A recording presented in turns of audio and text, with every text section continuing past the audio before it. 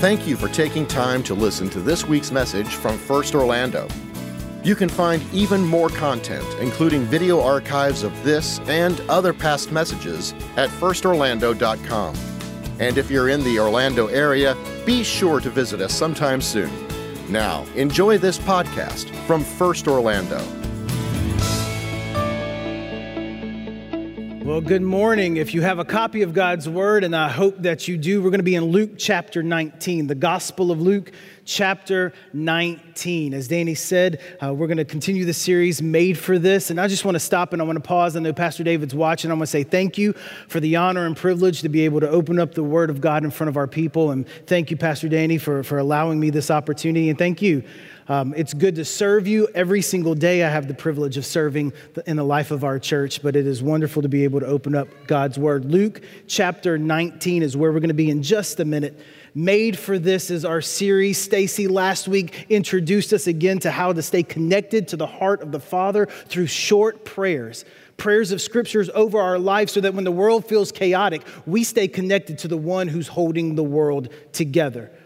And this week, all I want to do is challenge us and encourage us with two other thoughts, that the people of God, followers of Jesus in this season, are made for this moment in these two specific ways. You and I are made to give and to serve.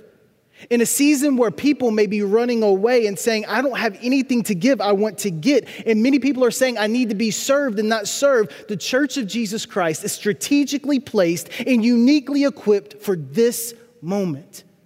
To be men and women who follow Jesus wholeheartedly and lead others to do the same by giving and serving. Around here, I've heard Pastor David say it this way, that we are never more like Jesus than when we're giving of ourselves and serving others. We are never more like Jesus than when we are giving of ourselves and serving others. Luke chapter 19, verse 1. Read along with me, not out loud. That gets confusing with all of us. So here we go. Starting in verse 1, he, that is Jesus, entered Jericho and was passing through. And behold, there was a man named Zacchaeus. He was a chief tax collector, and he was rich. And he was seeking to see who Jesus was, but on account of the crowd, he could not, because he was small in stature. So he ran on ahead and he climbed up into a sycamore tree to see him, for he was about to pass that way. And when Jesus came to that place, he looked up and he said to him, Zacchaeus, hurry and come down, for I must stay at your house today. So he hurried and he came down and he received him joyfully. And when they saw it, that's the crowds, all the people around, they all grumbled. He has gone in to be the guest of a man who is a sinner. And Zacchaeus stood and said to the Lord, behold, Lord, the half of my goods I give to the poor, and if I've defrauded anyone of anything, I restore it fourfold. And this beautiful response by Jesus was very simply this. And Jesus said to him, today, salvation has come to this house, since he also is a son of Abraham. And this mission statement of Jesus for his entire life, for the Son of Man came to seek and to save the lost. Let's pray together. Father, in the few moments that we have, I pray that your word will get in us, deep into our hearts, stir within us a passion not only for your word, but to be, Lord, we want to be conduits of your grace to the people around us. Lord, we know that this is a season that's been crazy for so many people, and we just want to be exactly who you've called us to be, to step into brokenness, to be light in darkness. Lord, make it so in our lives. We pray all this in the name of Jesus. Amen and amen. I love the story of Zacchaeus. I don't know if it's because I was 4'10" and 97 pounds when I started high school, so that I feel like I can relate to somebody who has to climb a tree to see stuff. Or maybe you're like me. I grew up in church, and so I grew up singing a song. Zacchaeus was, anybody know it? A wee little man, and a wee little man was he, right? But you don't have to grow up in church to see the beauty of this story. You don't have to have sung that song over and over and over as a child to see life change take place when Zacchaeus comes in contact with Jesus. What I love more about this story more than anything is that the unexpected happened. That the one that nobody would ever think could get to Jesus, Jesus makes himself available to him.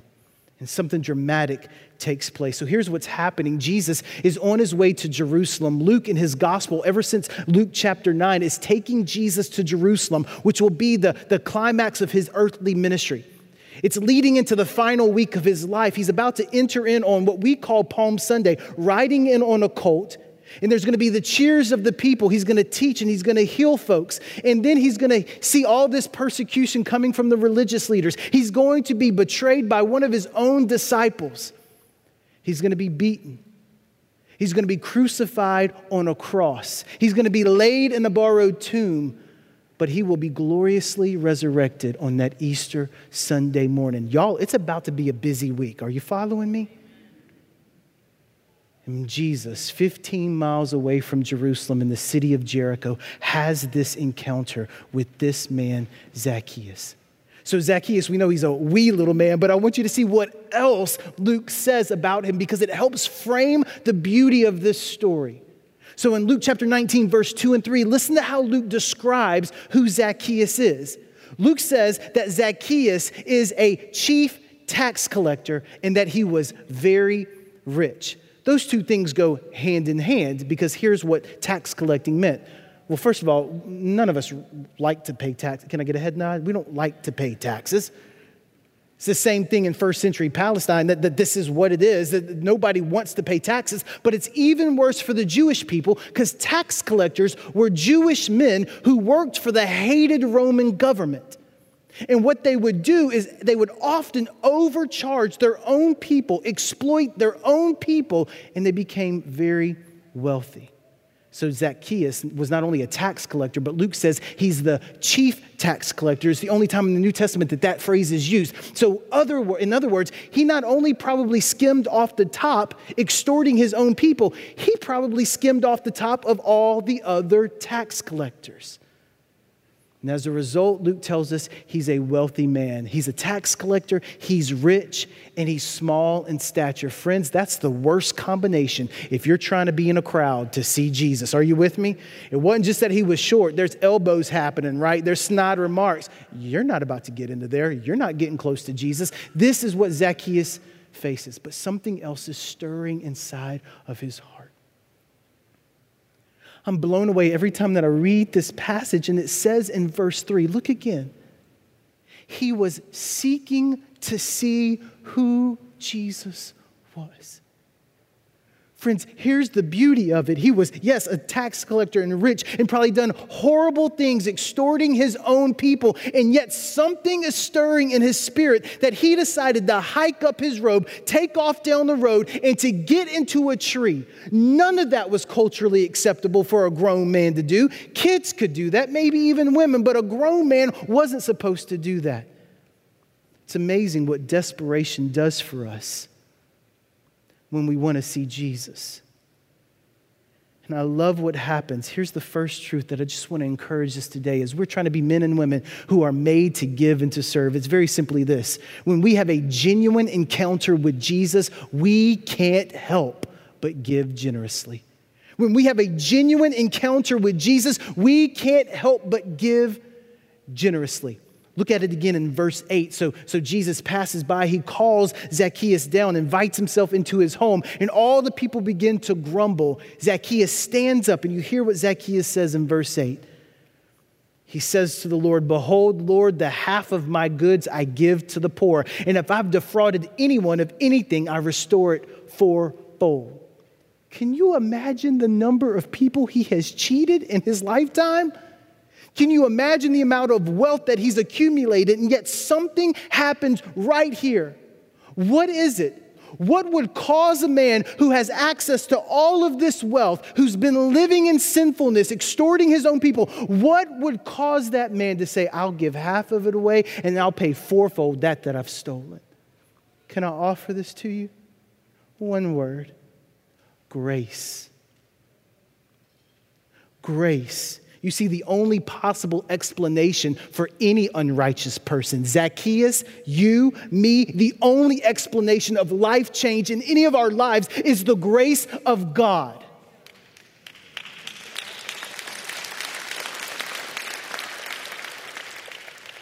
Friends, grace is the unmerited favor and blessing of God onto humanity. Grace is out of God's own initiative, at his own expense, giving to us what we could never give to ourselves. Grace. You want to know why Zacchaeus could make this declaration? You want to know why you and I can be generous no matter what's happening in the world around us? Because when grace shows up, greed walks out. Can I show it to you? I'm going to do it anyway, but I like your approval. Can I show it to you? Chapter 19, verse 5. Look again how Jesus engages with Zacchaeus. Verse 5 tells us this, that when Jesus came to the place, he looked up and said to him, Zacchaeus, hurry and come down, for I must stay at your house today. What's gracious about this? Can I tell you? Here's the deal. Jesus stopped in his tracks, came to the place where Zacchaeus was, because grace meets us right where we are. But Jesus didn't just show up and look at him and give him a head nod and walk away. Instead, he looked at him. He gave him his attention because, watch this, friends, grace doesn't just meet us right where we are. Grace sees us exactly how we are. A grown man in a tree, desperate to see Jesus, and that catches the attention of the Savior. Friends, I don't know where that strikes you today, but you could be a single mom trying to figure out where you're going to pay your bills next. You could be a furloughed father of 4 right now, not sure what you're going to do with your family. You could be a single adult and you don't know what the next step is. You could have lost your job during the pandemic. And here's what I want to tell you, friends. Grace not only gets to where you are, grace sees you as you are, and that's a good thing. I love what Jesus does, though. It wasn't a head nod and a walking by. Jesus spoke to him. And you can imagine what's going on in Zacchaeus' heart. Here he is in a tree, y'all, in a tree. And you can imagine all the religious leaders, all they have ever done is chastise him. And he's waiting. When Jesus says, Zacchaeus, come down, hurry down. He's curious what would be next. And instead of condemnation, he got an invitation. And this is what grace does. Grace meets us where we are. It sees us how we are. Grace calls us by name, and grace invites us into relationship. Greed made him physically wealthy, but grace made him spiritually healthy. It might cost him all that he has, but friends, when you meet Jesus, you can't put a value on what it means to be with Jesus. So when we have a genuine encounter with Jesus, friends, we will give generously of our life, because when grace shows up, greed walks out. But I don't want you to miss this. What happens with Zacchaeus in the response that Jesus has to him is very simply this as well. We can give generously because gratitude, not guilt, becomes our greatest motivation. Jesus didn't look at Zacchaeus and say, jump through this hoop, go clean your house, fix everything. Jesus gave him grace, and out of gratitude, Zacchaeus responded with generosity. Some of us, I think, wrestle with this because many of us may still be trying to earn our own salvation. So we may give thinking we're trying to impress the Lord. I know y'all are all super spiritual and you never struggle with that, but that may be a reality in our life. Oh, friends. When we see the grace of Jesus, gratitude will overflow in such a way that we will be generous not to earn, not to prove, not to say, give me salvation, but simply to demonstrate the salvation we've received. And I see this because this is what happens with Jesus. Zacchaeus makes this great declaration, and what does Jesus do? Jesus says in response in verse 9, look at it again. He says this, Jesus said to him, today salvation has come to this house since he is also a son of Abraham. For the Son of Man has come to seek and to save the lost. At first blush with the passage, you would think, well, Jesus is saying you're now saved because you've given all this stuff. And that's not the case. You see, Jesus called him a son of Abraham. He's already a son of Abraham by birth, but now he's a son of Abraham by rebirth through faith. Because he encountered the grace of God. How do I know this? Because just one chapter before, in Luke chapter 18, Jesus encountered another wealthy person, a rich young ruler. And in Luke chapter 18, here's what happened. The rich young ruler came to Jesus and said, what must I do to inherit eternal life? And Jesus, knowing there's nothing you can actually do because it's grace, not your works, he said, well, keep this law, and this law. And the point of that was to drive the man to see that he can't keep the law, that he needs grace, he needs Jesus. And the guy said, yeah, I did it, all of it. My life is all together. And Jesus, I can imagine, just took a step back and said, one thing you lack. Go and sell all of your possessions, give it to the poor, because you'll have treasure in heaven, and come follow me. And that rich young ruler walked away like my 2-year-old, all dejected like this. And then Jesus took that as a moment to teach the people around, and he said, how difficult it is for the wealthy to inherit the kingdom of God. And all the people were shocked. And like, whoa. If the rich people can't get in, where does that leave us? Jesus said, exactly. What is impossible with man is only possible with God. You and I can be generous, friends. We can live generous lives and give generously of our own life because we serve a Savior who has been generous with his grace towards us. Can I just remind you of it? Can I just remind you when the spirit of greed may bubble up inside of us and we need to push it down? Can I just tell you what Jesus has done for you and done for me? 2 Corinthians chapter 5, verse 21 tells us that God made him who knew no sin, that's Jesus, to become sin for us so that we might become the righteousness of God.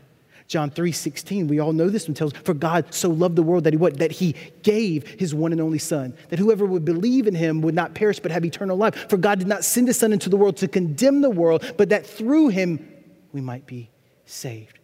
Ephesians chapter 2, starting in verse 4, after he said that we're all objects of the wrath of God, and it's like, well, what are we going to do? It says, but God being rich in mercy, because of the great love with which he loved us, he has made us alive together in Christ Jesus, because by grace you have been saved. And then verse 8, you know what it says, for by grace you've been saved through faith, and this is not of yourself, it's a gift of God, not of works, so that no one can boast. Over and over and over, we see that the grace of Jesus Christ is what produces within us a gratitude that moves us into good works. Oh, friends, I hope you see that and I hope you feel it.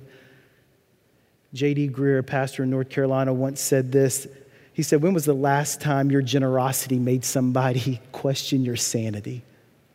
Now, there may be a lot of reasons why people question your sanity, but when was the last time that generosity caused people to question your sanity?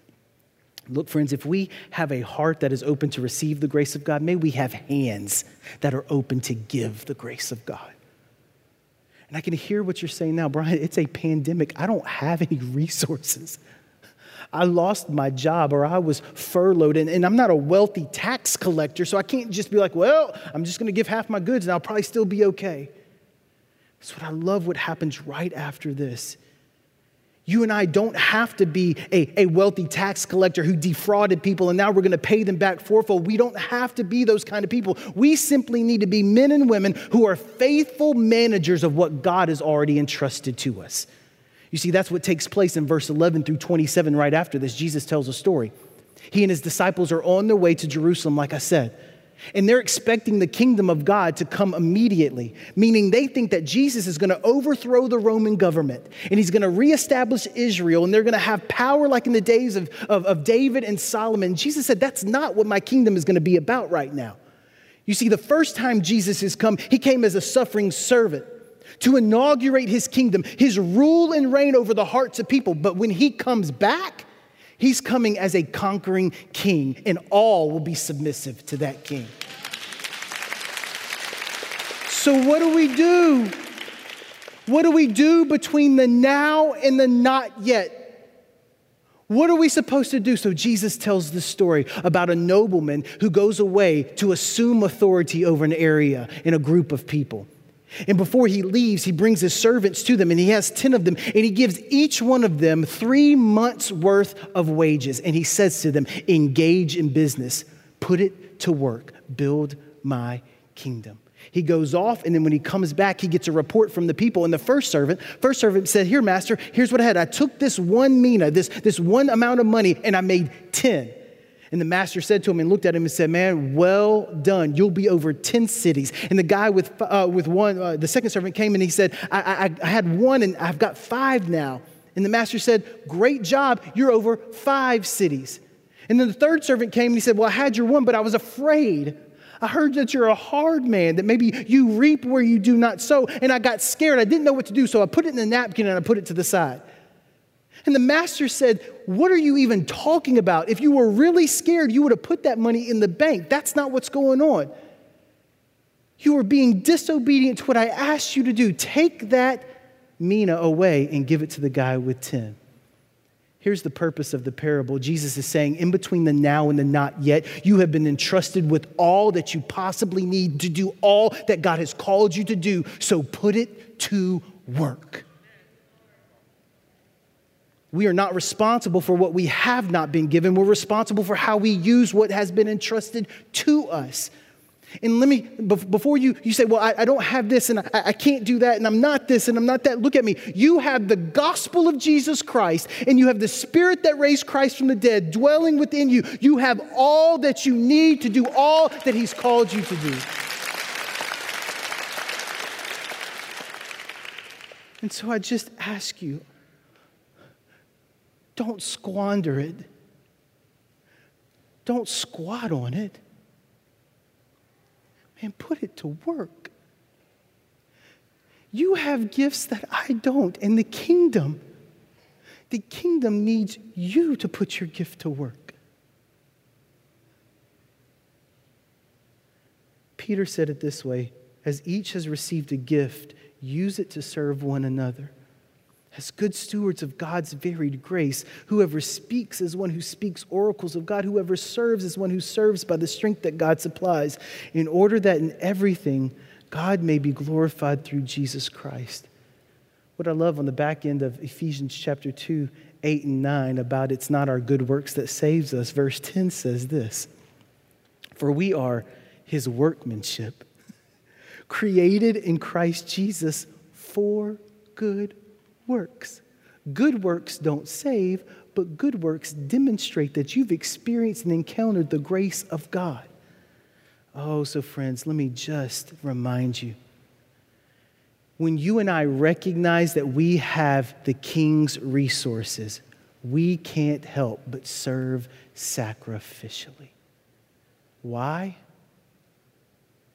We will serve sacrificially because for each and every one of us, we serve a God who has given us every single thing that we could possibly need to do all that He has called us to do. You and I were made to give and to serve. Grace runs out greed. Gratitude produced inside my heart will lead to generosity. And friends, we will serve sacrificially when we remember that we have access to the King's resources.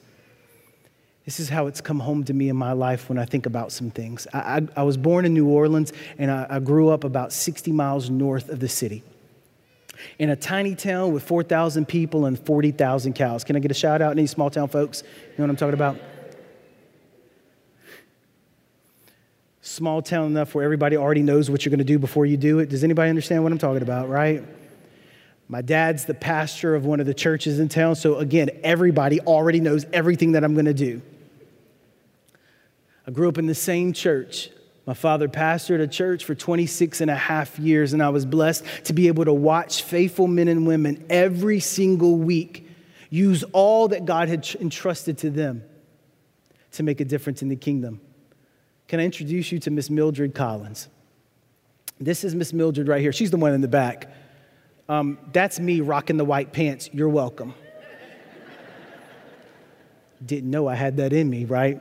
And also with hair, but we're wearing our Bible drill shirts. And I don't know if you know what Bible drill is, but Bible drill is sort of like Quiz Bowl for Bible nerds, where you memorize scripture and then you have a competition to search the Bible for certain verses and books of the Bible. Miss Mildred Collins was already in her 60s before I ever got to Bible drills as an elementary school student. Miss Mildred lived in a single wide trailer. She drove a car that broke down every other week, it seemed like. She had no earthly resources, but what she had was the Spirit of God and a passion for the Word of God, and she invested in me. And I know when she saw Jesus face to face, she heard, "Well done, good and faithful servant." Because friends, you don't have to be a tax collector to experience God's grace. You don't have to have a full wallet to understand generosity. Friends, what we need to do is to recognize we have the King's resources, and all we need to do is serve sacrificially because we serve a God who has given us all that we need to build his kingdom. Friends, can I just encourage you with this? What if God was raising up thousands of men and women in the life of this church, in this city, who no longer saw themselves as only recipients and receivers of God's grace, but they begin to see themselves in living as reproducers of God's grace in the lives of people around them? What would happen to not only our faith family, but our city if all of us collectively together realize that God has given us all that we need to carry out his mission? We have the gospel and we have his gifts, and we need to put it to work. What if we walked into our office tomorrow, or we hopped on that Zoom call, and rather than simply see this as a meeting and a people, we start seeing a small congregation that we get to shepherd and pastor over? What if God would do that in each and every one of our lives? Can you imagine the tremendous impact we have as receivers of the grace of God to be givers of the grace of God? You and I were made to give and to serve. We were made to give and serve because we serve a God who came not to be served, but to serve and to give his life as a ransom for many. 2 questions I want to leave you with as you go off to lunch and have conversations with your family. And the first one really is this: is it evident that generosity, is it evident in my life? If not, why not? Is generosity evident in my life right now? If not, why not? And here's my encouragement to you. If you're wrestling and struggling with generosity, which friends, all of us do, and many times in our life, can I just simply ask you this week, sit in Ephesians chapter 2. Just let that wash over you this week.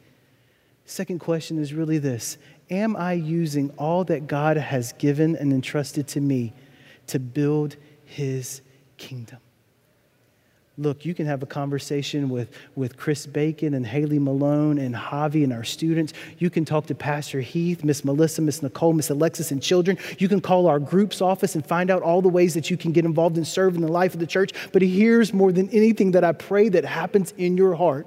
You will see that it's only because of God's grace that you get to enjoy relationship with him, because grace met you where you were, saw you as you are, and grace invited itself into your life. So may we be not just receivers, may we be reproducers of the grace of God in the people around us. You were made for this moment, to give generously and serve sacrificially.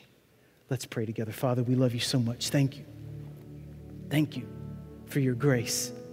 I thank you that the cross and the tomb, those are finished works. We add nothing to it. But God, draw our hearts to realize, because you've been so generous, Father, we are to be generous with our lives. Even if we feel like we don't have much to offer, the truth is we have the greatest treasure. We have the gospel. Lord, may we be generous with sharing the gospel. May we be generous with using our gifts. Father, use us to build your kingdom.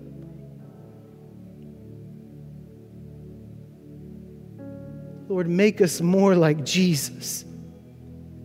May we see the outcast, may we see the sinful, and may we invite them into grace.